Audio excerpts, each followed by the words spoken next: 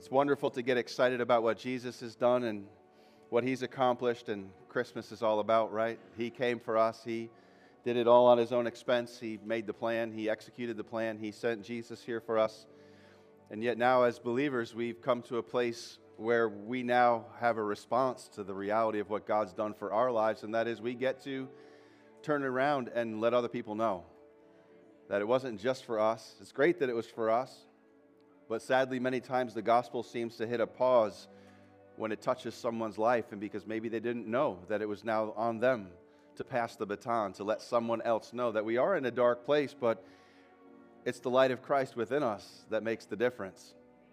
It's nothing you can do on your own. You can try and have the best life you can and get the best job that you can and do the best for yourself, right? These are words that we kind of use encouraging young folks sometimes. Just hopefully you do the best for yourself that you can, and there's all merit to that, but this kingdom we're a part of, this gospel that we've been given, is a message that talks about all that God has done.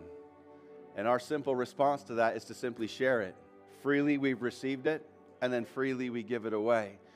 Let's just not complicate it this Christmas season. Let's just be free with our kindness, with the way that we see people, not to get so tangled up in the hectic reality of this season and miss the essence of it, which is that Jesus has come for us. But more than that, he's now sent us out so that we would go after others, that we would be a spot where they can point to.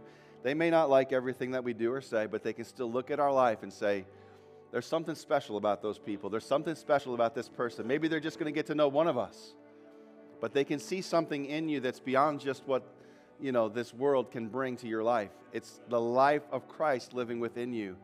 And so thank you for that encouragement, our sister Anita, there, just reminding us that it is on us now to be the light in a dark place. We can all recognize the darkness, but we've got light. We've got light to shine. Jesus warned his disciples, be careful, don't light the light and then put a basket over it because you don't like how bright it is. Light the light and then go out and shine it. Okay. So what a beautiful morning. What a beautiful time of worship. The children, our young adults. I keep saying children, but geez, some of these guys they're young adults already, and they're just worshiping Jesus with a full heart and just pouring their hearts out. And up here in the front, you get to just really hear it so much more pronounced, I guess, than in the rest of the room maybe, but they're just a beautiful testimony of the sacrifice of our Sunday school teachers, our program that just ministers to them week after week. During the week, they have special practices, they have percussion practices, and Christmas Eve is going to be amazing. We're going to do 2 services Christmas Eve, which is this coming Saturday. We will not have service on Sunday morning, so if you come on Sunday morning, I guess just put Christian radio on and you can sit in your car in the parking lot and, if you need to be here, then that's the best that's going to happen because the doors are probably going to be locked. So appreciate your commitment, but most of us will not be here if you come next Sunday morning. We're going to just encourage folks to spend that time with your families. Maybe you haven't had Christmas hasn't fallen on a Sunday in a little bit, so maybe it's been a while since you've just gathered folks around the tree. And if you have a tree, sorry, I didn't mean to raise, it's amazing us Christians. We can get all spun up over to the craziest things, right? Tree, no tree, put a star on top, we need to put a cross on a tree. I don't know, is that sacrilegious? And whatever your way of celebrating Christmas, gather around that reality and be together as a family. Encourage one another, maybe read some scripture. So that's what Sunday morning is going to be. It's going to be Christmas Day. If you haven't figured that out yet, maybe you're really busy and you didn't even notice that it's going to be Christmas Day next Sunday. So that's what we're talking about. Christmas Eve will be Saturday night. We're going to celebrate with 2 services here. Our children have been just going extra time, extra practice. Thanks for the parents who just been bringing them out and making them a part and available to practice their parts, to learn what they're doing. It's going to be a great blessing. It always is. But we've got 2 services. Make sure, bring somebody. We did it that way. We could probably fit in one, but we want to make sure there's room for you to bring a guest and still have a seat for them. So let's really be intentional. Let's see Christmas Eve this year as a chance to just invite someone out, and we're just going to see what the Lord does, because it's going to be it's always powerful when we put Jesus at the center of what our time together is, and that's what we try to do here at Kingsfire Church. We believe that if Jesus is in the middle of what we're doing, we're going to be all right. We really believe that. If Jesus stays preeminent in our focus, in our worship, in our teaching, in what we look to Scripture for, then we're going to be centered around what really stays and what's not drifting and waffling around, because Jesus never waffled around. He said things pretty straight and to the point, but he was very much someone who could be followed because he was very strong. And many didn't want to follow him, but for those who did, they recorded the events of their life, and we now have testament called the New Testament of that reality that was so strong in them that 2,000 years plus later, we're still here with accurate documentation of what happened when a people decided to follow Jesus Christ and to embrace the Holy Spirit that He provided for their life. And so I just was reminded, Pastor David, do you have a testimony? And before I start sharing, let me find you a microphone. Not that you really need one because you got that big Texas voice going. We had one up here. Where did it go? I'm good. Somebody's keeping a microphone warm. It's on the stand. It is? Is it on the stand? That's okay. All right, I'll stand close to you. I just want to share a quick testimony. Some of you know that right before night before we got ready to go to Zambia, Africa, I was injured. I jumped straight up into bed and twisted right, and for 5 days I could not walk. But some of that tore was bleeding, and down the right side of my leg, about this big, the upper part, and then went below my knee and started down my leg, and then right under my tailbone. Days later, it began to bleed, and large bruises going all the way down. Last Sunday, Pastor Josh prayed for me right here, a very intense prayer. And suddenly I dropped in the spirit and saw a vision in my own body. I saw the bleeding stop. And this week it's been medically verified, and the bruises are disappearing. Thank you, Jesus. You, Thank you, Jesus. Praise you, Lord. Thank you, Lord. Yeah, it was actually during ministry time after Jared had spoken and Jared called for ministry, and I was about to join the team to pray, and I just felt such a strong, I'm the student here, I'm the disciple. This man has been traveling the world doing, exploits for Christ his whole life since he was saved after the Vietnam War. Just an amazing story. If you don't know Pastor David, they have a class downstairs at 9 o'clock every Sunday morning, and you can get to know him real quickly. He loves the Word, he loves Jesus, and he's seen Jesus do amazing things. And I just love when you follow the leading of the Lord, it's just the reality that He has a plan in place. And it's not just for moments, it's for our lives. There's a plan that He's working, and it's not always going to make sense up here, but it doesn't make sense for me to say, and I was so humble, right? I was in tears. I was like, my body was trembling. I just felt the Holy Spirit on me doing what He was doing, because I'm just, I struggled to get my faith up for, praying for a headache, much less the minister of God that's a supernatural healing ministry, and knowing that there's something going on in this saint of God's body that is just not supposed to be happening. And sometimes that will rise up in you where you sense the Word calls it righteous indignation, where you just sense this is not right. And I think we're all interceding for people. My sister, if you know Justina, she kind of has kept the church administratively running for quite a bit of time now as a volunteer. She doesn't want anything for her. She's just really dealing with a lot this week. So sorry to put you on blast, sis, if you're watching online. But, she just had some surgery. She's been going through a battle with breast cancer. And it's not fair sometimes, the things that that happen in life. It just doesn't make sense. And there can be some times where God's just using it to work things through. He's going to work it all together for good. We know that's His promise. There's no doubt about that. If we're going to question that, we might as well question our salvation. He's going to work it all together for good, and someday we'll look back and we'll understand it better than we do now. However, in the moment, there can be times when the Holy Spirit just moves on you and you just sense like, no, it's time for this to change. And so when you pray that way, sometimes it's humbling because you realize it's not you, but there's something in the Holy Spirit that says, now's the time for this to be adjusted. And so I appreciate your prayers for her, and just knowing that the Lord is at work in all of our lives. We've got to sometimes just get our focus off of micromanaging the details and say, Lord, whatever it is, we're trusting You, and we're going to worship You, and we're going to praise You, and we're going to move forward until we see and it makes sense. So we're just continuing to believe that the Lord knows what He's doing. We've got to be able to do that, because if you think people are going to figure out what they're doing and they're going to, listen, the Bible is very clear. Cursed is the man who trusts in man.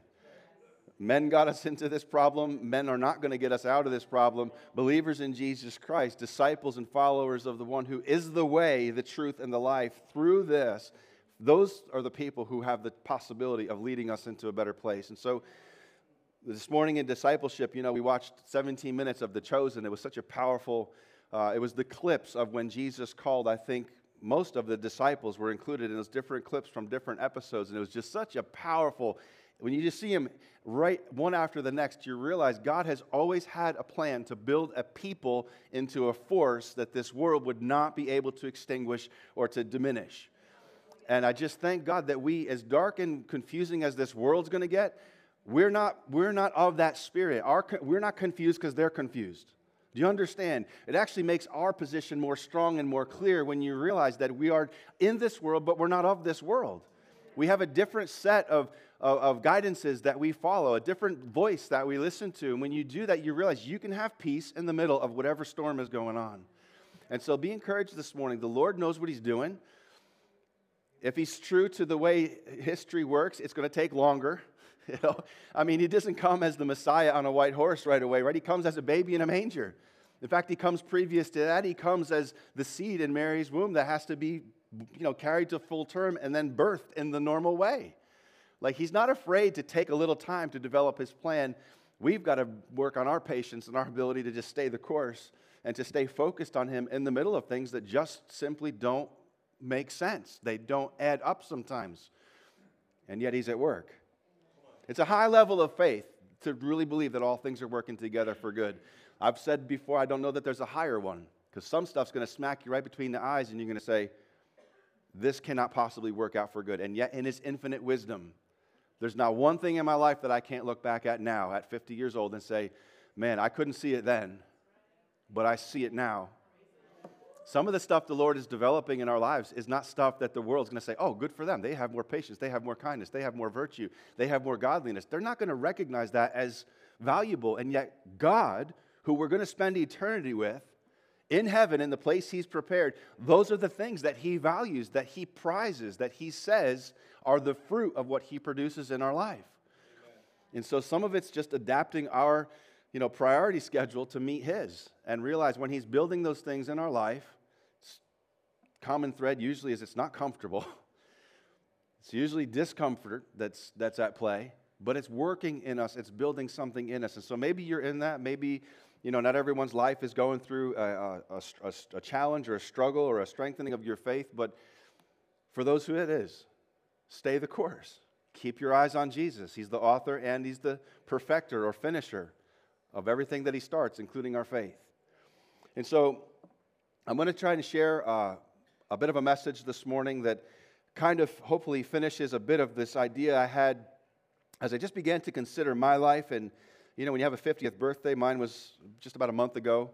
And, you rethink some things. You realize, okay, if I could double my life, I've always gone through life and I think, okay, when my birthday doubles, I'll be X number of years old. Well, now I'll be 100. If I live twice as long as I've lived, I'll be 100. So I think it's safe to say I'm getting up there. All right? I mean, when you're like a seesaw, like once you're past the middle, like it kind of does that, right?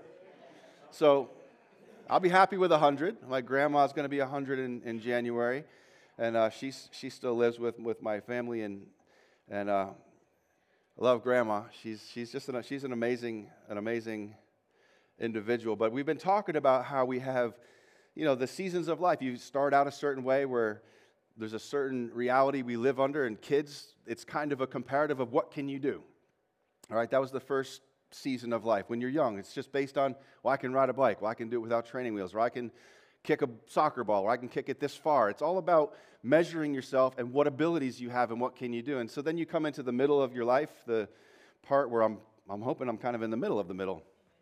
That'd be much better than if I was at the backside of the middle. The reality of the middle part is you have a lot of abilities. You went to school, you learned things, you read books, you watched videos, and you've practiced. You've lived life to a decent degree, and so all of a sudden you have a lot of ability, but it's more about when can you do.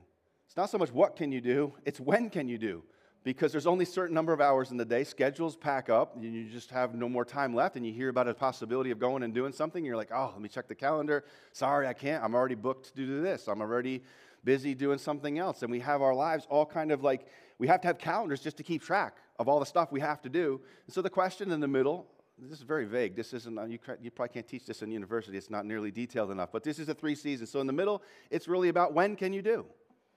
You got a lot of ability to do different things. Maybe you've even got some resources. Maybe you have the assets to be able to do stuff. But just not enough hours in the day. There's not enough time to do it, right? Can anybody relate to that part of life? And so it's important, and we looked at some scriptures that can guide us and help us in the middle part of life where we don't, dig ourselves into a hole of debt trying to look a certain way or have the appearance of certain things, because that ability that we had in early years of just trying to be able to have more ability, sometimes we can get ourselves in trouble just trying to do too much and get ourselves working backwards. And so we looked at scriptures for that, but we've been focusing on Peter. And we're into 1 Peter chapter 2. And we had read through, starting in verse 4, we read through, I think, verse 7 or 8. I think verse 8. And that's how we finished the last Sunday that I spoke. And then we had Jared and Charlene. And by the way, just to go back to them, they were so blessed. So many folks said that they felt a nudge from the Holy Spirit. They felt a leading, something about going to Poland on the missions trip that is still to be, the dates and the details will still be announced, but it'll be sometime late winter, maybe early spring. To just work on a physical structure that there's a church there that Jared and Charlene have worked with, the pastor, they know them, there's a relationship, there's a building that they've secured, and the goal is to build it into apartments for refugees that are fleeing from Ukraine, from the war. And so it'd be like permanent solutions for people who just are transient or don't have a place just to stay out of the cold. And it's going to be winter, it's going to be cold. But just the response in the heart of people within this fellowship to say, yeah, you know what, I'm not sure what my part will be, but if you can find a use for me, I mean, we're talking like over a dozen people just said, and serious, like, yep, we're ready to do this. And then folks that said, I think so-and-so, and phone calls were coming in throughout last Sunday as I sat with Jared on the couch. And he was so encouraged, and I was so encouraged as a pastor to realize that if we hear of a legitimate need, something that can really help someone who needs help, that spirit of Christ within us isn't just like, oh, that's tragic or that's sad, but it rolls up our sleeves and we say, yeah, let's do something about it. And if it means going and spending money and time and going for a week or two to help paint or build or spackle or whatever it's going to end up being, then yeah, sign me up. I'm going to do that. And so I just wanted to say, it's still preliminary, but just to follow that up, what a powerful message about walking by faith and living by faith, but just to hear and to see that God it's not just obvious to everybody, but there is a core army that is ready to go ahead and do what the Lord shows us to do when it comes time to put, feet into action. And so blessed, thankful, just wanted to encourage you and share that with you. Maybe for those who won't be able to go, you can consider supporting some of the folks that will be going and some of the work that needs to be done over on that side.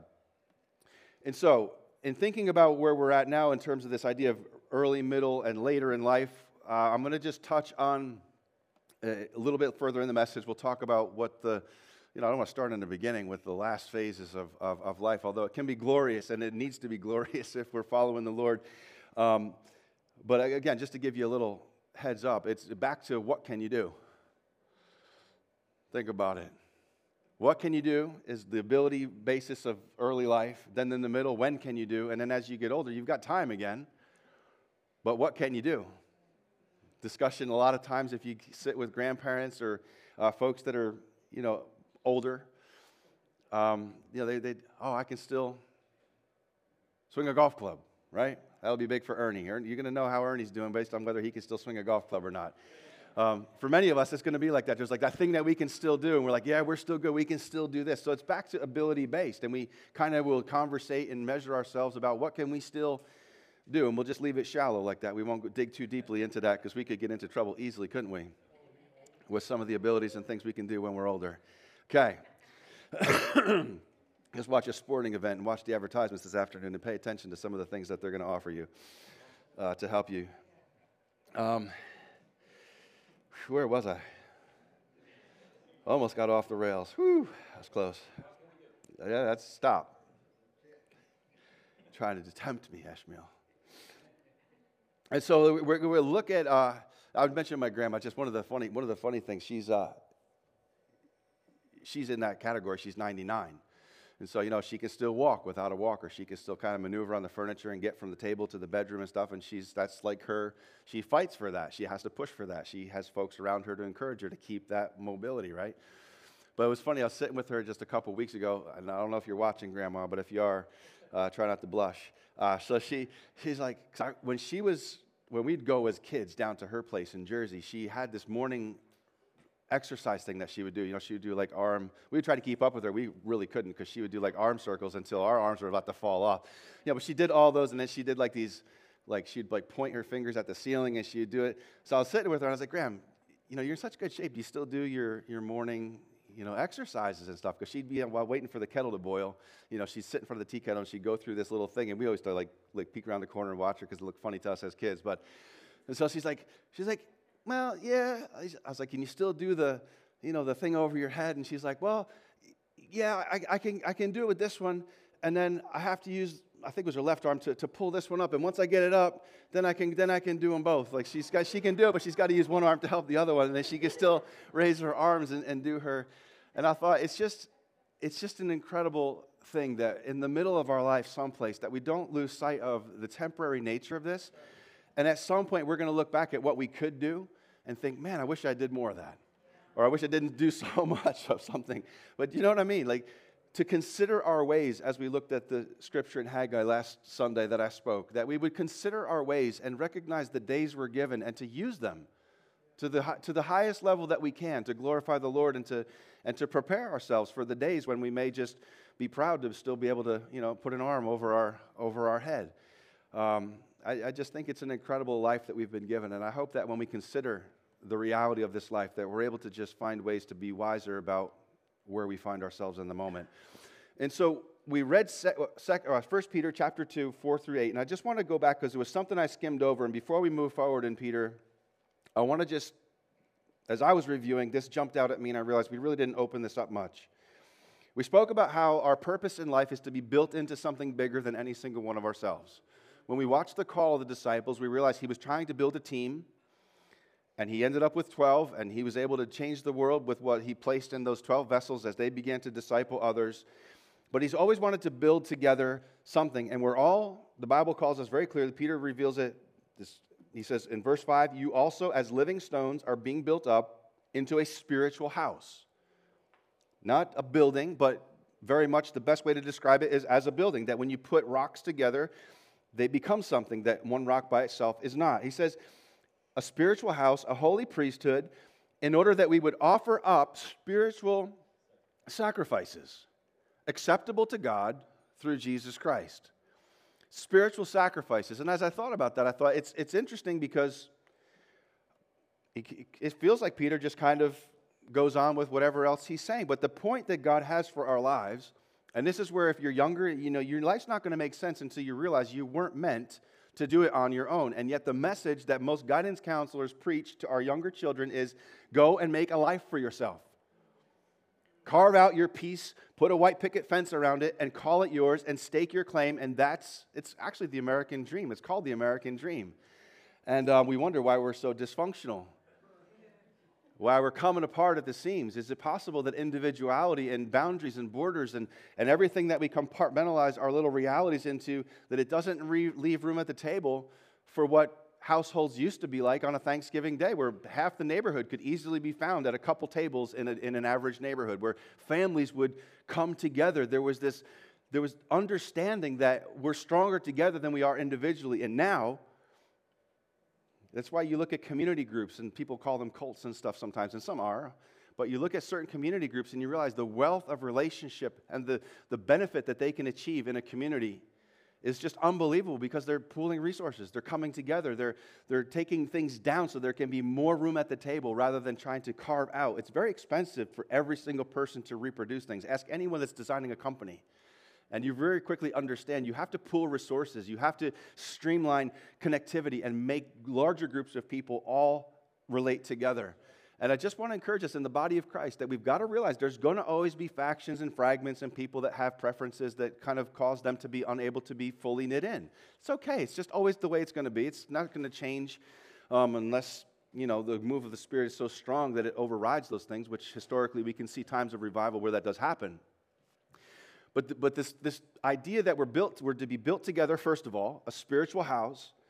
But then the point, he goes right on and he says it's not just to look pretty and to just be, hey, look at us. We're bigger than someone else's spiritual house that's being built across town or in a different state or in a different country.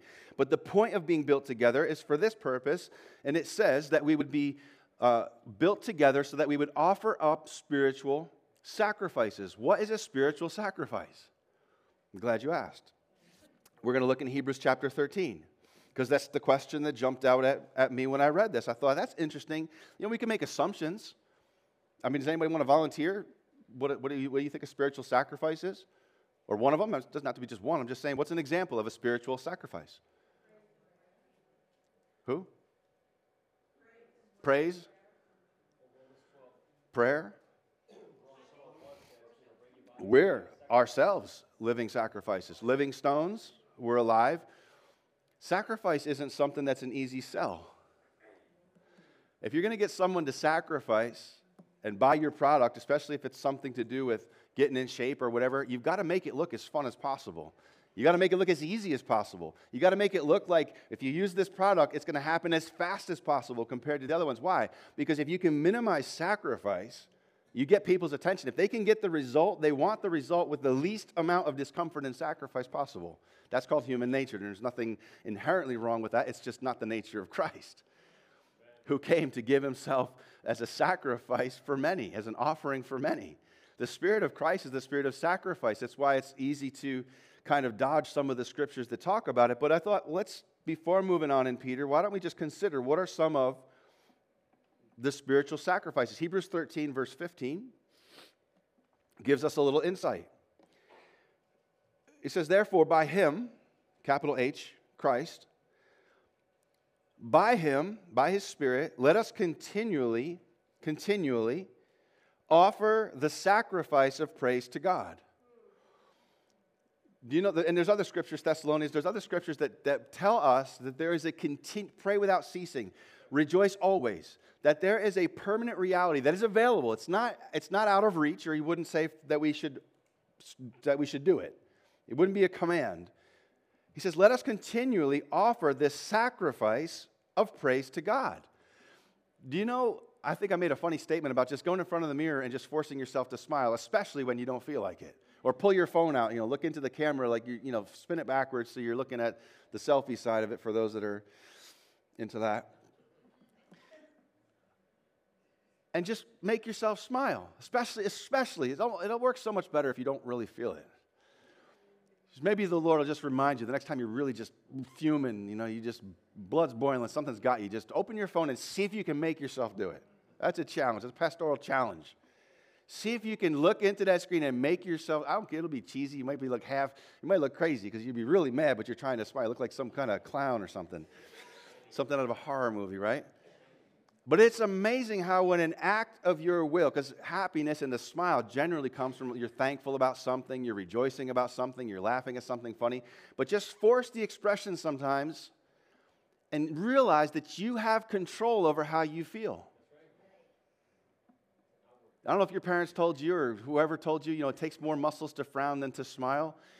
I don't know how that's true because of gravity. So maybe if you're standing on your head, just laws of physics kind of tell me gravity's pulling down. So to go against that, it's got to take more than just letting it sag.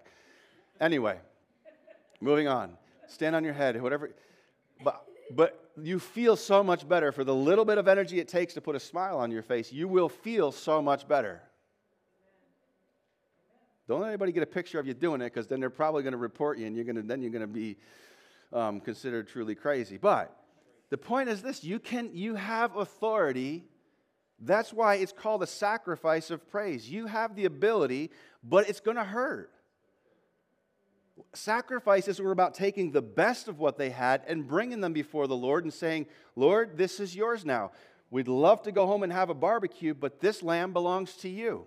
And they had to choose the best one, the one that they knew was going to be the best. Whether it was produce or livestock, whatever it was, there was something about God requiring them to violate what they wanted to do in the natural so that they could have a spiritual moment with Him, a spiritual sacrifice. We're built together so that we can have events called spiritual sacrifice. I'm glad, when you consider it that way, I'm glad that one of the things in the new covenant He's asking for is just a sacrifice of praise. Just a sacrifice of begin to say thank you. Begin to say, Lord, you're great. My life, I'm not sure about it, but you know what you're doing, and you are amazing. You've never let me down. You've never turned your back on me. And and you just begin to state certain things that you don't, doesn't mean your life's perfect and everything's rosy. It just means you can find thankfulness, but it might be a sacrifice, but we do not like sacrifice. Sacrifice is not something that sells easily. I mean, just ask any child to sacrifice the toy they're playing with. Let's keep reading on for a minute, because he gets a little bit more specific in the book of Hebrews, chapter 13, verse 15, now 16. It says, or still 15, offer the sacrifice of praise to God. And then he's clear. He clarifies what exactly he's talking about, because we could even say, well, what is that? Just living a life that glorifies him or whatever? No, he says that is the fruit of your lips. In other words, the words and the phrases and sounds that your lips can make, use those and present that to the Lord, giving thanks to his name. Sometimes to be thankful requires sacrifice. Why? Because you just don't feel thankful. When you've been wronged, if you've been offended, if you've been falsely accused, if you've been victimized by something, the last heart response and emotion you're going to be feeling in that moment is, thank you, Jesus, you're amazing. And yet it's the way to be free from what you're experiencing, because once you realize how good he is, what you're experiencing pales in comparison to that. These are keys. These are mature discipleship keys that can allow us to live a life that in the midst of whatever's going wrong or going what we think is wrong, it lifts our heart in the midst of it, giving thanks to his name. And then he goes on, and I believe this is included in this idea of what is a spiritual sacrifice. He says, and don't forget.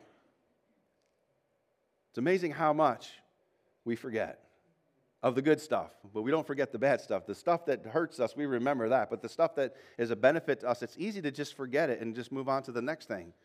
But he says, don't forget to do good and to share. This almost sounds like, a third grade, be nice to your classmates' Sunday school lesson. It's just praise God, clap a hand, praise the Lord, and don't forget, be good. And share your toys. Like, it just sounds so simple and basic. It's very childish. And yet, it's the very thing that he says our lives are to be built together for, is the purpose that we could then offer a corporate together sacrifice, spiritual sacrifice that this world would take note of. He says, don't forget to do good and to share. For with such sacrifices, God is well pleased. He recognizes that to do just to do good and to share is going to be a sacrifice. Your flesh and the part of you that's selfish is going to experience that act as a sacrifice, a violation of your will, just like smiling when you're really mad.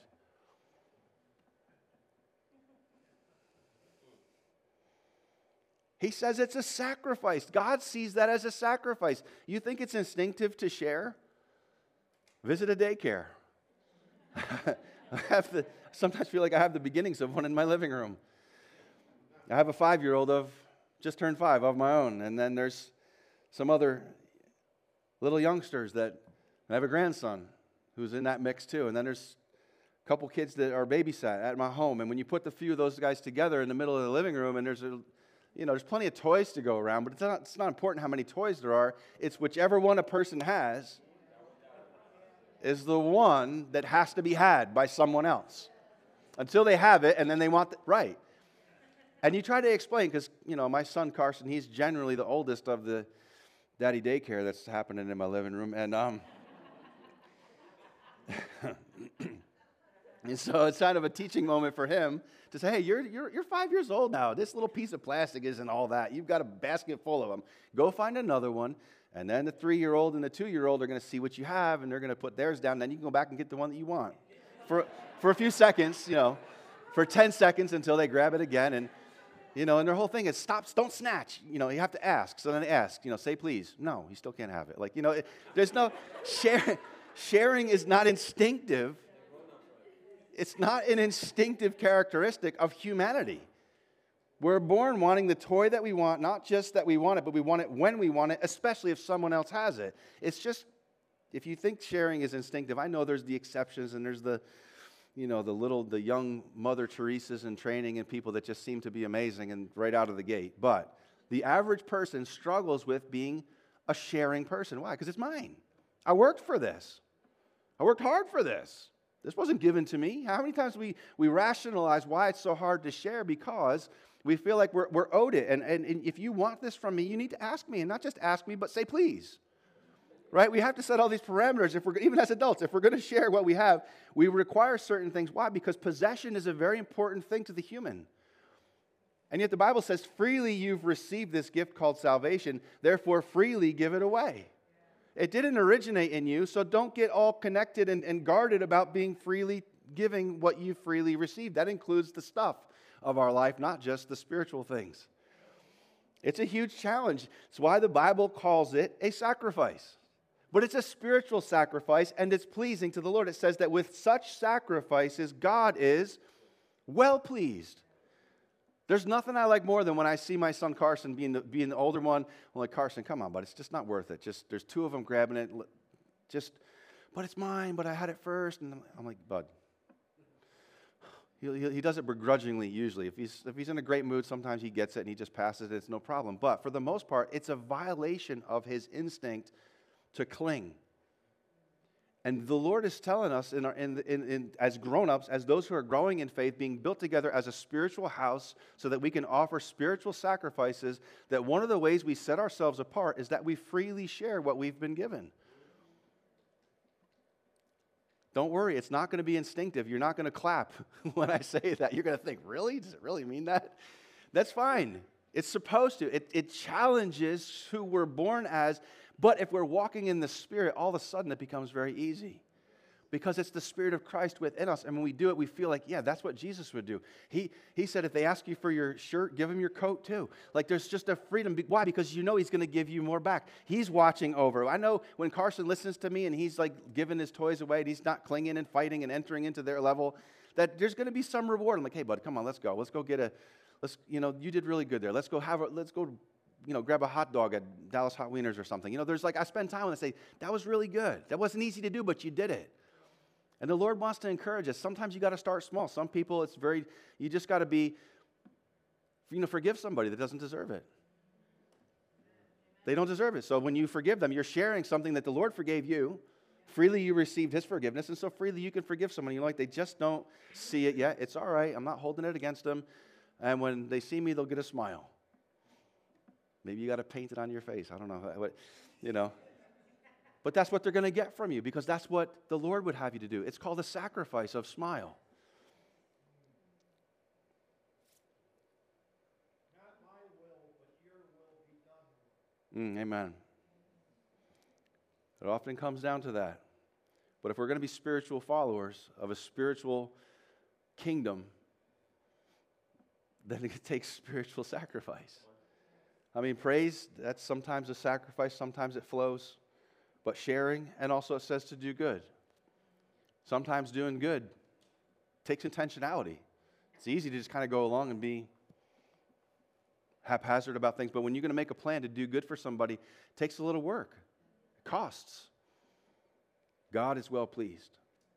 And so I just leave you with that. I'm not going to finish. That was just in the middle of the text that we had read, and we didn't really get to unpack that, and so I wanted to go ahead and do that.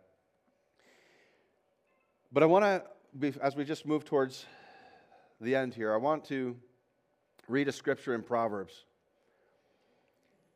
Because it's part of what, as I consider the part of life where maybe we're past what we would say is the prime or the middle part where we have the most physical ability and we carve out the time to do what we need to do, and we're very productive. The average person is most productive in the middle piece of their life. But there's something they possess in the later years of their life that unfortunately has been discarded much to our pain and suffering by the current, well, it's not just current, it's generations throughout history. That as soon as they lost the wisdom of the generation that encountered the Lord or saw God do amazing things, as soon as that generation was kind of put on the back burner, they got off track. And it's an amazing thing that if you read the book of Proverbs, it's a book that you really should just read through it, and you should do it regularly because it's just, at least one a day, something that's hard to just, there's so much wisdom, there's so many little sayings and adages that allow you to see godly wisdom and then to see how it can benefit your life. But the point is this, if you have access to someone who maybe they don't have all the knowledge that you have, but they have something called wisdom because they've experienced life. They have things that maybe they don't know. And this is the one thing I want to say about what disturbs me the most as I just nutshell this. What disturbs me the most is that as I ponder this, as I considered this, I realized that it's become common for people to disregard or to disregard. They don't give proper weight to something that someone tells them if they know more than the person that's telling them. Does that make sense? In other words, I might not know as much as someone else knows. It's pretty easy. Things have advanced so quickly. There's apps and things on people's devices and access to things that I wouldn't know. I don't even know how to.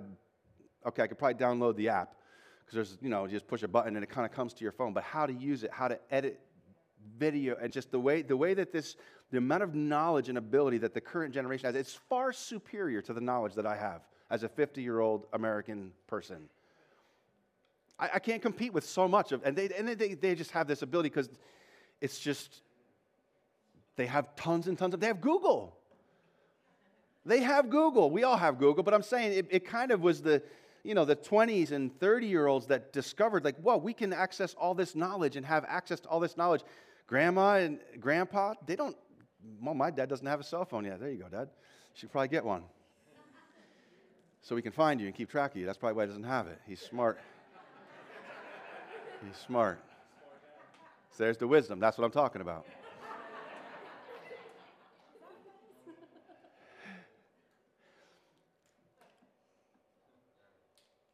Wisdom transcends knowledge. The proverb we're going to read says that wisdom is the principal thing, not knowledge. You can have all the knowledge in the world and have the know-how to do incredible things, but lack wisdom, and spend all that life that you've been given in the gaining of more knowledge, only to come to an end, a depressed old person with no hope of eternity, no understanding of anything beyond this life, just, eternal sleep or whatever it's going to be. I think, what an amazing reality. And so here's the challenge. I do it myself. I'm like, yeah, I'm not listening to them. They don't know what they're talking about. I know more about this than they do. Yeah, but if they're older especially, I'm going to listen to it a couple of times because I want to hear if what they're saying in there somewhere is something that I'm missing. They don't have to know more than me to be wiser than me. But this world recognizes knowledge. You go to school and college to gain knowledge, not wisdom. Back in the day, you could go to university and gain wisdom from some of those gray-haired professors because they were wise people. Read some of what they wrote, the C.S. Lewis's and some of these people that, they were high-level educators. And they had deep wisdom because they devoted their life to the accumulation of wisdom, to the accumulation of not just what do I know, but why do I know it and what benefit is it? How do I apply what I know to the benefit of humanity? There's so much wisdom that's available to our lives in Scripture and in people who have lived before us, in the generation that's already put in a lifetime. But if you think you know more than them and therefore you don't listen to them, I see it all the time. I see young people tune out old people just because, well, what do they possibly know? And they're so enamored with all their knowledge that they have and the abilities that they have that they miss the fact you're about to squander your life. You're about to waste the best part of your life pursuing something that's going to just go up in smoke in light of eternity. And yet, so I want to read this proverb. We'll close with this proverb. It's Proverbs chapter 4. I just wanted to find this scripture where it says wisdom is the principal thing. In all you're getting, get wisdom. And then I looked before it and I looked after it and I realized that this is meant to be read together. And as I begin to look here, when you think of Proverbs, who do you think of as the author of Proverbs? Solomon. Who do you think of the author of Psalms? Primarily, I know there's David. David, Psalms, and everyone knows that Solomon was David's son. So you've got Proverbs, Psalms. Psalms fittingly precedes Proverbs. You got David. You got what he wrote in terms of poetry and song and statements of faith. And then you have, and even prophecy. David had so much prophecy in what he wrote. And then you have his son writing. And I began to, as I was looking through Proverbs chapter 4, we'll begin reading this, and I'll try to figure out where to say what. But we attribute Proverbs to Solomon, but this one's very, very interesting. And so let me just start in verse 1, Proverbs chapter 4. Hear, my children, the instruction of a father, and give attention to know understanding. For I give you good doctrine. Do not forsake my law. Solomon is writing to his son, clearly, right? To his children. Hear the instruction of a father. But look at what happens next. When I was my father's son, tender and the only one in the sight of my mother. Solomon is about to quote his father David. So this next bit of Proverbs is actually not written by Solomon. It's recorded by him, but it's a quote of what his father taught him. Right? So listen to what tender, I was my father's son, tender, and the only one in the sight of my mother. Pause for a second. Does anybody know who his mother was? Isn't that something? Does everybody know the story of Bathsheba? You know how she came on the scene. It wasn't because David did anything right. It's because he made the mistake of his lifetime and he ended up having her husband killed so he could be with her. He had already been with her, and then to clean up the mess, this was a twisted plot. This was not something godly or good. It was a stain where if he didn't repent when Nathan the prophet confronted David, he probably would have been struck down by the Lord because he would have had an opportunity to repent for the error of what he had done. He acted out in a way that was so against the heart of the worshiper that he was as he climbed his way to the throne, or as the Lord placed him into the throne, to then behave in such a way with such a black eye to the whole nation that it was massive PR disaster. I'm trying to think of the current word, what we would call it, but whatever. It just would have been, huh? Yeah, snafu, I don't know, something, just whatever the word. This was a stigma that Solomon was born under. He's now born to David the adulterer and his mistress, Bathsheba. Here's Solomon the son. And yet when his dad is talking to him as a young boy, he says, when I was tender and young in the sight of my mom and dad. So he's remembering this from when he was little. What platform could David possibly have had if it's the platform we all have, where if I know more than you, or my life's cleaner than yours, or whatever, then I don't have to listen to you. We have this sort of way of filtering what and who we listen to based on what we've measured them to be. Here is Solomon, the little boy, listening to his father, and these words changed him forever because we know him to be the wisest person. The Bible reveals him as the wisest person that ever lived. The richest Israel ever was under his reign. He knew how to gather the wealth of the nations, and they would all bring them voluntarily to Israel. He was anointed of God, but he gained something from his father, and he could have easily just tuned it out and said, yeah, Dad, sure, I'm going to listen to you. Hypocrite, you think you know everything, but there's something about honoring father and mother. We're not going to have time to get into that part of it, but that's the other reason why this generation is really in trouble. Is because that's the commandment with a promise. What's the promise if you honor mom and dad? That it'll go well with you, and that you'll live long on the earth. What's happening to this generation? They're living shorter and shorter and shorter on the earth. They have no purpose and reason for living. They're knocking themselves off. And it's not going well with them. Why?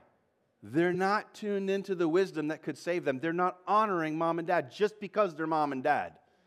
They don't have to live a perfect life. They don't have to have all the answers. They don't have to be, this glowing aura of what a perfect parents are supposed to be. There's something in God's heart that knows if we don't honor mom and dad who have wisdom, we will easily be sold a bill of goods and we'll just walk down into our own destruction because it'll sound good to us and to our nature that was never countered with the true nature of Christ. There's a whole teaching involved in there, I'm sure. But here he's going on. So this is what he's saying. He remembers, maybe he jotted it down, maybe he had someone recording the conversations and was recorded because it happened in the king's house. I don't know. But he said, his father also taught him. He says, he also taught me and said to me, and now it's quotation marks, let your heart retain my words. Keep my commands and live. Get wisdom and get understanding. Do not forget nor turn away from the words of my mouth. Do not forsake her, talking about wisdom, and she will preserve you. Love her, and she will keep you. Wisdom is the principal thing. Therefore, get wisdom. I love how he just hangs out around this. He's talking to his son, and he's painting this picture of wisdom as this woman that you just have to have. And she puts her in the feminine, wisdom in the feminine sense, personifies her. She's the principal thing. Get her, and in all you're getting, get understanding. Exalt her, and she will promote you. She will bring you honor when you embrace her. She will place on your head an ornament of grace. A crown of glory she will deliver to you. Hear, my son, and receive my sayings, and the years of your life will be many. Connected to the commandment, honor your father and mother, the first with a promise. Gets better. I have taught you in the way of wisdom. I have led you in right paths. When you walk, your steps will not be hindered, and when you run, you will not stumble. Take firm hold of instruction and do not let go. Keep her, for she is your life. And it's an amazing reality, the day that we live in, where people will look to anyone who is a known name, and as soon as they have an interview, they want to know, what's the meaning of life? What's the meaning of your life? And how did you get there? They're trying to draw all this wisdom from these people that became a great musician or became a great actor or whatever they became. They became, billionaire CEO of some famous companies. And all of a sudden, we look to them. Why? Because they know so much. We want knowledge from them. We want to know how they did it. But they don't have wisdom to offer us if we're spiritual people, with a few exceptions. And those are quickly tuned out by the mainstream so that they don't get interviewed on any kind of a platform where we can all be encouraged and the world can gain true wisdom from them, because that's dangerous. We worship knowledge, not wisdom. And we're paying a dreadful price. A dreadful price. Because wisdom is what we need. We need to not just know things, but we need to know how to then bring that knowledge. Knowledge can be amazing. Knowledge is it's phenomenal what's happening in the realms of knowledge, what technology is allowing for implants to begin to be going into people's brains so that paralyzed people can begin to have motor skills again in parts of their body that never had it. I mean, I love some of what knowledge is bringing to the planet. It's incredible. But you can already see how in the wrong hands it's going to be used in a way that's such a detriment, or the potential is there for it to be such a detriment to humanity.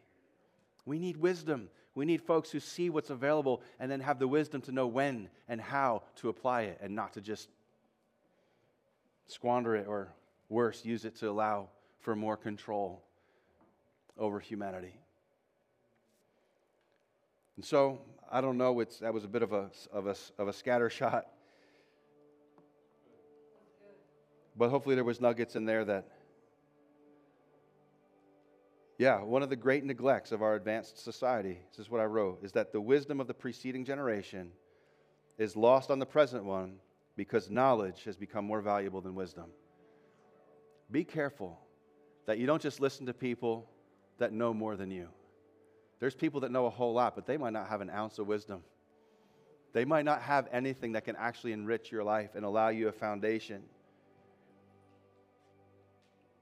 Yeah, I'd have to say that's one of the big markers of the day that we live in, why it is towards the end. That there would be generations that just don't see the value in the elderly. Find someone that's lived before you. It doesn't matter what they know or don't know. Maybe they don't even know how to use a smartphone. That's okay. Have them tell you some stories. I used to love sitting with my grandparents, my grandfathers especially. And my grandpa Ortman, he starts telling you stories of the war. I think it was Normandy, with the beach where he got hit, just barely getting off, in World War II. And, you got to kind of keep an eye on him sometimes, because if he was talking, he didn't know age appropriate. He didn't have that filter so good when it came to talking to, everybody was a grown-up when it was time for a war, talk about some of the war. But,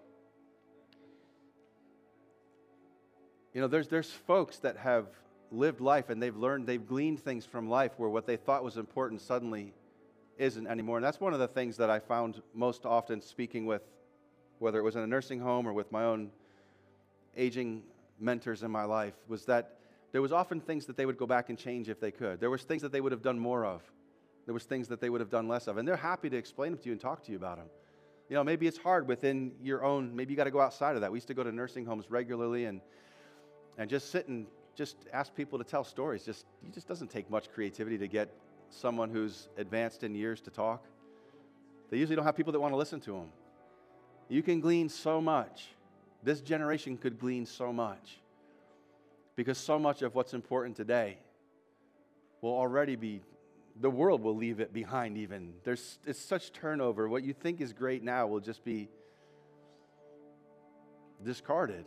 And people are laying their lives down and living lives for things that are just too temporary. Why don't we stand together this morning and just have a word of prayer together? I don't know about you, but I want the Lord to lead us in true wisdom. Father, whatever we're learning in this life, we want to always set our sights on the highest marker, and you said that that was wisdom. That whatever else we obtain and whatever else we gain, that wisdom is the principal thing. And the understanding of how to apply that wisdom. Lord, if there are parts of our life where we need to make adjustment, where maybe we've not honored those who are in authority in our life, maybe we've not honored mom or a dad, or we thought their performance disqualified them from honor and respect. Lord, I pray that you would just allow us to reconsider, that there would be an ability to see that the value of what we can gain from listening and learning and hearing wisdom could stay with us for a lifetime, Lord. That there could be a difference